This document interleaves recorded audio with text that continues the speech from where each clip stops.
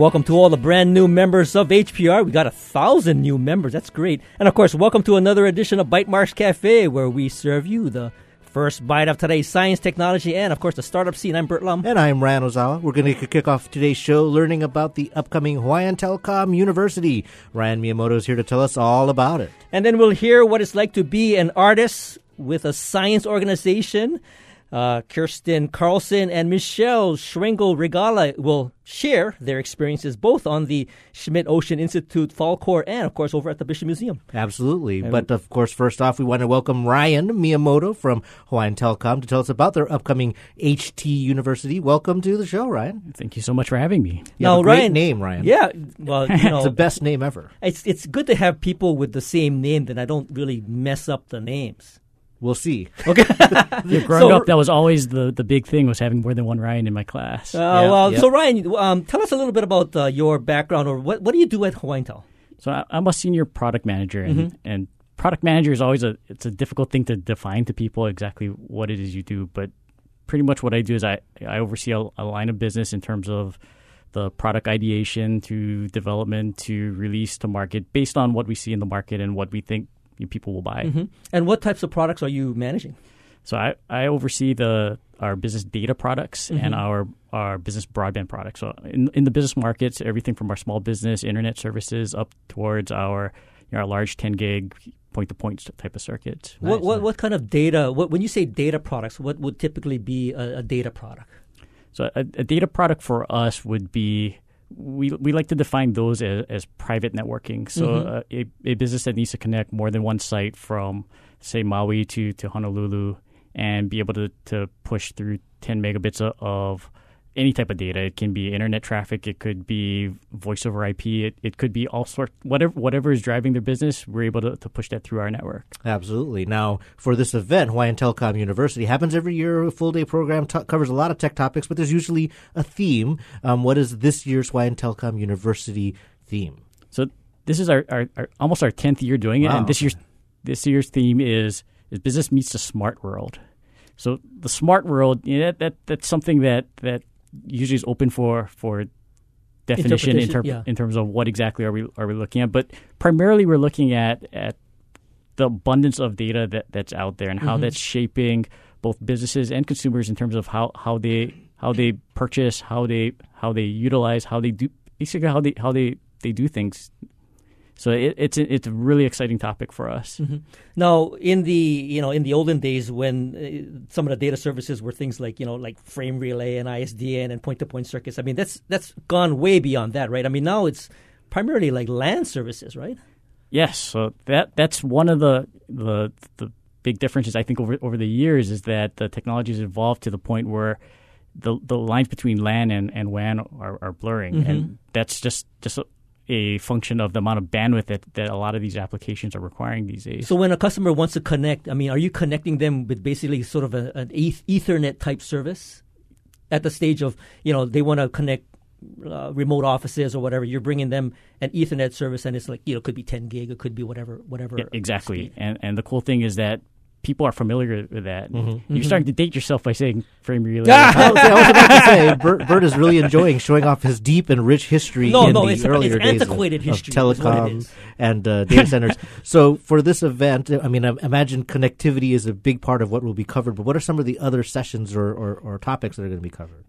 Absolutely. So data connectivity is a big thing, but really this year's theme is around how to utilize the data that's out there, and this can range from small businesses when you go to a restaurant for lunch, for example, and you see some of those point of sale systems. There's an incredible amount of data that even a small business has access to these days. Now, granted, that comes with some consequences in terms of data security. We hear about breaches and malware and things like that all over the place. So there's both the pros and the cons. There's tons of opportunity to be able to utilize all that data that's out there, and there's also the side effect of figuring out how do you protect all that data. So our conference is actually going to cover from both of those angles. We'll have speakers from industry leaders, such as our keynote is from a company called Fjord, which you probably most people haven't heard of that, but they're actually the digital arm of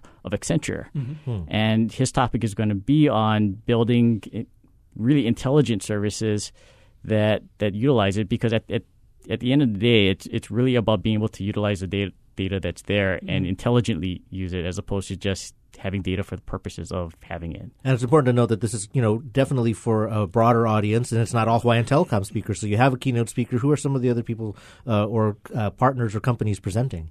Yeah, so one of our the cool things about this type of event is that we're able to attract speakers, and a lot of these speakers, that's really what they do, is they go on a global basis from conference to conference. And one of the cool things is being able to bring them to Hawaii and allow people to really participate, really engage with them without having to leave the island. A lot of times you have to do that, you have to hop on a plane and visit a conference. Sure. So, for example? So we've got folks such as a speaker from Fortinet. We have a speaker from Palo Alto Networks. We also have local panel speakers, which are both local IT professionals who are going to be there to share their expertise, as well as some national speakers who are specialized in some of the topics we'll be having. Now, cloud services are always kind of a hot topic for some of these technology conferences. Are you going to be talking about some of the cloud services and how you might deliver that here in Hawaii? Well, we'll have some sessions around cloud services. We're also going to be having a technology expo showcase where we'll be showing some of the cloud services that both Hawaiian Telecom as well as some of our partner solution providers are providing now. Fantastic. Great. So this program, when is it happening? Where is it happening? And how can someone sign up to participate? So our Hawaiian Telecom University is going to be on Thursday, May 11th. It's from 8:30 in the morning to 4, and it'll be at the Hawaii Convention Center. Okay, great. And it's registration is free. You can do that from our website, hawaiiantel.com/HTU. Great. So we'll post it up on our show notes later on this evening. So, Ryan, I want to thank you for joining us. Thank you very much. Great. And, of course, we'll take a short break. And when we return, we'll be talking to Kirsten Carlson and Michelle Schwengel-Regala about their artists with some of these science programs. And, of course, connecting science through art is a great, I think, a combination. Don't go away. This is Bytemarks Cafe. Support for Bytemarks Cafe comes from the HPR Local Talk Show Fund, which helps Hawaii Public Radio sustain and grow its locally produced talk show programming. Mahalo to contributors Bush Consulting, Sacred Hearts Academy, and Urgent Care Hawaii. HPR fills the, non-commercial gap that's left by providing a variety of both news and entertainment and quality intellectual programming that you don't see or hear. And I think it provides sort of more truth-telling to the community than you get on many stations. Hi, my name is Bruce McEwen, and I'm a sustaining member of HPR. Aloha. This is HPR Music Director Gene Schiller with a warm mahalo for your support during the recent fund drive. Your generous financial contributions will help us continue to build your home for classical music on HPR2 and your home for news, information, and other worthy music on HPR1. A special welcome to the nearly 1,000 first-time members and new Cornerstone Society donors. See you in the Music Library at our next station event. Welcome back to Bytemarks Cafe. Joining us now are Kirsten Carlson and Michelle Schwengel-Regala. And, of course, Kirsten is a freelance illustrator living on an island, of course, Oahu. And I think you can tell us a little bit more about your history. She creates products and collaborates on projects that connect people with nature. Michelle, meanwhile, is a scientific illustrator and fiber artist, currently working as an artist at the University of Hawaii at Manoa Art and Art History Department. And, of course, how does your art make science more accessible? We want to welcome you both to Bytemarks Cafe. Aloha. Aloha. Thanks for having us. Great to have you. Now, I didn't want to not give you full credit for the kind of art you do, so I want to give you an opportunity to tell us a little bit more about the art that you do. Like I know, Michelle, you do a lot of knitting and illustration. So maybe tell us a little bit about the art that you do. sure thing. Kirsten and I share some backgrounds. We both began as scientists. We studied science in college. I was studying entomology, wildlife ecology. I was a taxonomy geek for the longest time. I loved my beetles and things. But then one of my professors asked if he could hire me as a science illustrator in his research lab. So that was how I got a start as an artist. And that was how I worked through college. I was doing scientific illustrations.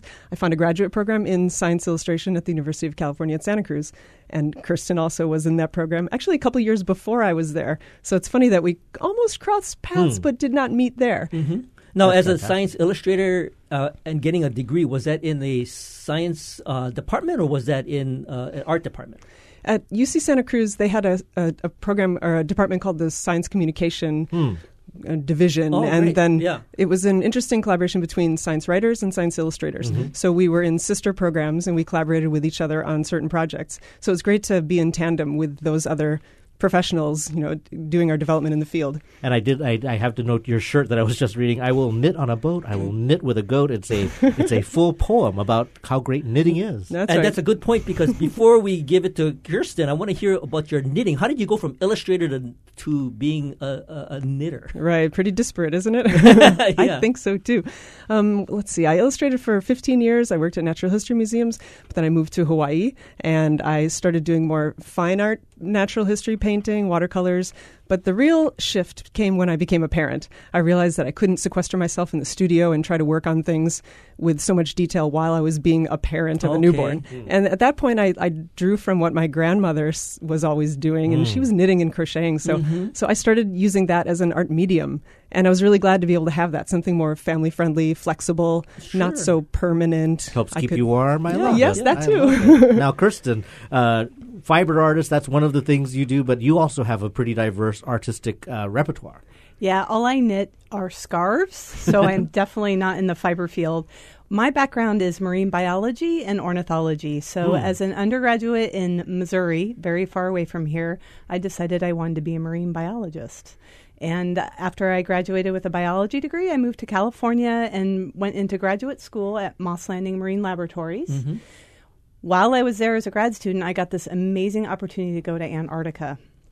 And I did 6 weeks of underwater transect surveys with a video camera. They called me the video goddess down there, but video queen.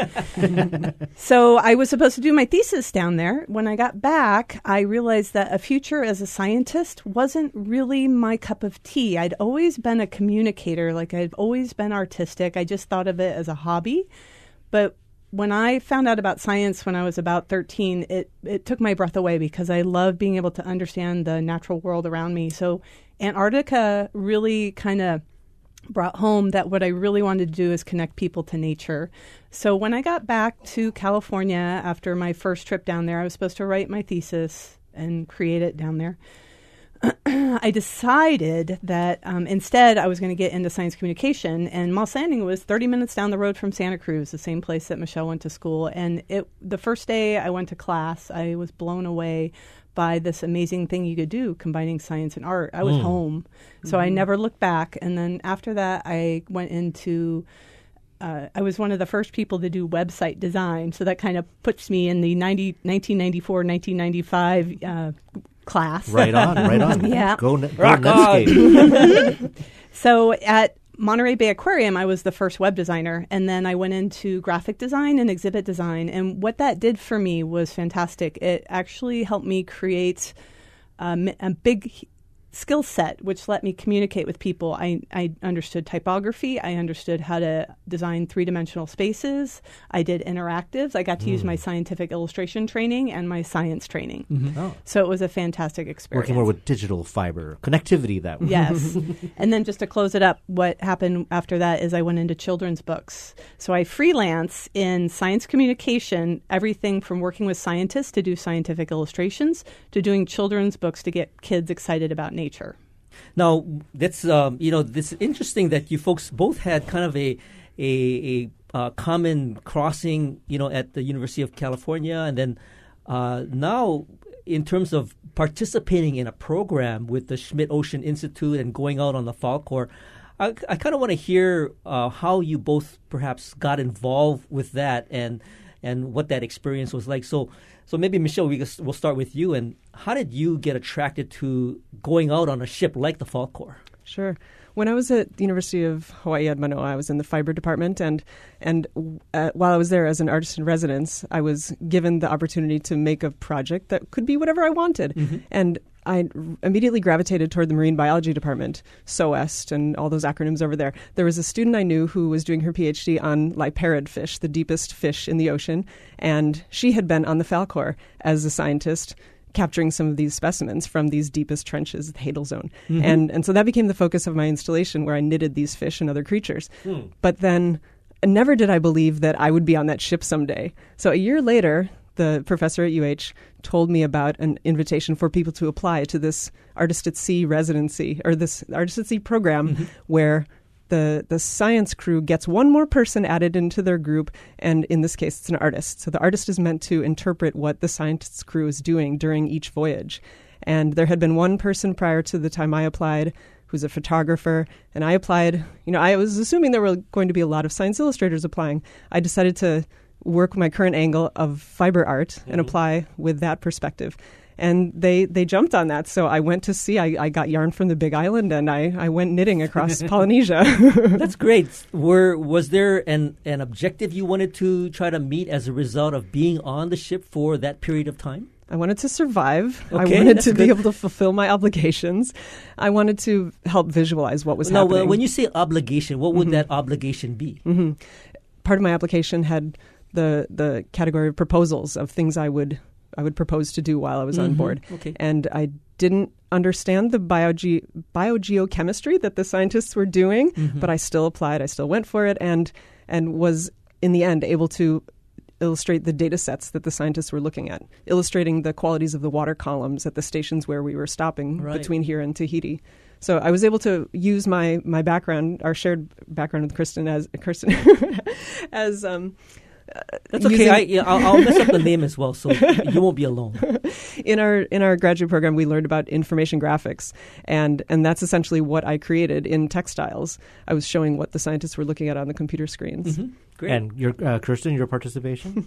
So my participation was started about a year after Michelle went. So I just got back from it in February. And the way I found out about it is somebody I paddle outrigger canoes with told me that she works at UH, and she told me that there was a call for artists. So I applied, and it was a wonderful experience. The one thing that is great about the Schmidt Ocean Institute Artists at Sea program is that it gives artists a chance to see things with technology that is invisible to us normally. So for Michelle, being able to look at the water column, scientists use these tools all the time to be able to visualize things in the ocean, but as an artist, we don't get access to them a whole lot. So because of our science background, we can speak scientists. So for me anyway, I had some wonderful conversations and got really excited about plankton was the theme of my cruise. It was with a group of NASA scientists and other scientists from around the world. And it was focused on looking at particle investigation from sea to space. Now, we had the opportunity to visit an exhibit over at the Arts at Mark's Garage, and that was put on by Schmidt Ocean Institute, and I think Carly Weiner was, kind of a key proponent of organizing that show. I think that was before your actual experience on the Falkor. Perhaps you could describe, besides, I think you did some illustrations of plankton. What else were you able to produce as a result of going on that voyage? One of the things I was really excited about, I had known about Artists at Sea programs from places other than Schmidt Ocean Institute, and it goes back in history to some of the people that we really nerd out on in science illustration. William Beebe and Alexander Humboldt, these people all went out on ships a couple 100 years ago, and they used artists to visualize what they saw. So the reason I wanted to go out on the ship was to use some of the technology that they use. So one of the things I got really excited about, aside from using the technology that the 21st century scientists had at their disposal, is I brought along a tool from the 1700s called a cyanometer, which was basically a circle with 60-something shades of blue. And it helped people back in the day identify the color of the sky. And then Alexander von Humboldt also used it to identify the color of the sea, but it relates to how much particulate matter is in the sky. Mm-hmm. So every day I would go out on the monkey deck, which is the highest deck on the RV Falkor, and I would shoot a picture of the cyanometer with the sky and the sea, and then I would do a watercolor of it. Oh. So I'm really interested in this, this potential of people being on the ship while research is happening, participating in the research and documenting the research with these through an artist's eyes. Is this something that you do kind of like a courtroom sketch artist, and you're trying not to interfere or be part of the whole operation? Or are you in there, and are the scientists in with you and looking at your knitting and talking about your knitting and having all of these conversations about the work you're doing right there? There was a really good mix. I saw that the Schmidt organizers had presentations that the chief scientist and the other scientists were giving to everyone on the ship so that everyone could get up to speed on what they were going to be doing during that voyage. And I think that now the program has evolved so that the artist at sea is also giving a presentation to the other crew members. While I was out, I was only a second person, so they were still figuring out the rapport that everyone would establish, but everyone welcomed me so warmly. I was really happy to be able to have conversations at any time of the day, to ask any questions, to get answers to things. Did you meet other knitters in the crew or teach someone? There was interest in knitting, but nobody had time to mess with that while they were doing their own tasks, and so I was on task as well. Well, so with the Schmidt Ocean Institute, I mean, they have been pretty good about having artists go out at sea. And I'm curious to hear what you both think about in terms of the Schmidt Ocean Institute organization and how they are looking at sharing the art to the scientists as opposed to the scientists sharing their science to the artists. So how much of what you do really impacts the scientists? Wow, I can speak to that. I had a really great experience on my cruise. Several of the scientists actually were very creative already, and several of them, if you go back and read the blog posts that they did, I actually helped influence them to have some creative ideas and process information a bit differently had I not been on the ship, and that was perhaps the most rewarding thing that I experienced. So one of the scientists on board is a very good artist, and she drew her own instrument because, of course, she knows it like the back of her hand. And another artist shared with us another scientist actually shared with us a wonderful animation done with cutout paper that she had done, and I was blown away by the creativity. So Schmidt Ocean Institute does a great job of getting us together. And then what happens on the ship is really up to the artists and the scientists, but the scientists really were engaged. And I actually taught art classes to not only the scientists on board, but the crew. They loved it. We're talking to Kirsten Carlson and Michelle Schwengel-Regala, and we're talking about being an artist with a science organization. And I think it's pretty cool that the Schmidt Ocean Institute were able to incorporate sort of this artist element into their voyages. But you're both also involved with some other organizations like, Bishop Museum and with Coconut Island. And maybe you can share a little bit about what that experience is like. Michelle? One of the first fiber art projects that I worked on was the Hawaii Hyperbolic Crochet Coral Reef project. And that was the first time that I started using fiber as a sculptural material depicting elements from nature. Did you say crochet coral reef? That's right. All right. Some of our listeners may have seen that at Mark's Garage in the Hawaii Craftsman window back in 2010 or 11, was it? But that was apparently on the radar of folks at the Bishop Museum when they were putting together their Journeys exhibit this past fall. And they invited me to bring in some of those models, some of those specimens to include within the long gallery, which had elements from the northwestern Hawaiian Islands. So I was happy to be able to have those models represented, and then that became an invitation for me to be at the Bishop Museum as an artist working in whatever medium I wanted to work on at the time. But I would be in the gallery as a representative of how art and science can intersect, and the approach that I took kind of evolved. At first, I was just working on fiber projects. But then I decided to talk with other collections managers and curators within the research department, and I borrowed some specimens from the entomology collection. I started doing some other illustrations. So in a way, it has brought me back to my beginnings, has allowed me to get my hands on some specimens again, and then highlight things that are in the research side of the museum that the public doesn't always see. Great. So that's been really rewarding, and I'm still there on a regular basis on Tuesday mornings. Oh, very good. And Kirsten, when you're not on a boat, what are you creating? So I'm out at Coconut Island at the Hawaii Institute of Marine Biology working at the Maker Lab with Dr. Judy Lemus, and I'm doing education outreach products. So all that experience I have as a graphic designer and illustrator, we're collaborating, and interestingly enough, we're doing something on plankton. I just can't get enough of it. But we're creating an education outreach product. So her Maker Lab idea is like a maker space, but for scientists and teachers. I love it. And I'm working in part with her to create something visual for the scientists and teachers to use. So I hear a kind of a theme where the artist is really helping to communicate the science to a broader audience. And is that what you're accomplishing with the outreach program? It is. And not only that, I think Michelle and I both have the mission to try to cross as many boundaries as we can and connect with diverse audiences, from youngsters to knitters to people who like to draw to people who are afraid of science, and make it really approachable. Mm-hmm. I love sharing what you've created, but obviously and hopefully this is a field that is growing and expanding. And I wanted to hear, what are some other intersections of science and art that you've seen that have inspired you or just completely surprised you or blown your mind? Wow, I'm drawing a total blank. I'll say that the Guild of Natural Science Illustrators is an organization that's been around for 50 years, and that was the organization that gave us support in our early years as illustrators. There are people that have been in the industry for their entire careers, and they have annual conferences and chapters around the United States, and publications that also give continuing education to people who are in that industry.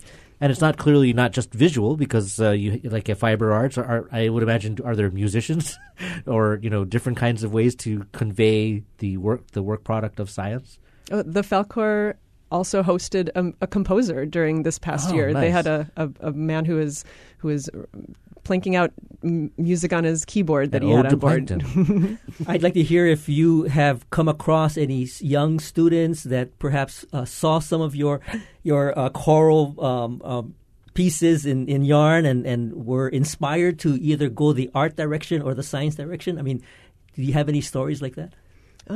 When I see kids being so excited about this stuff and wanting to touch the specimens and relating it to things that they have seen as they're tide pooling or in books, I'm so excited about that. Clearly, they're making connections between what they see in the natural world and what we've made as models, and what our capacities are for sculpting or for drawing.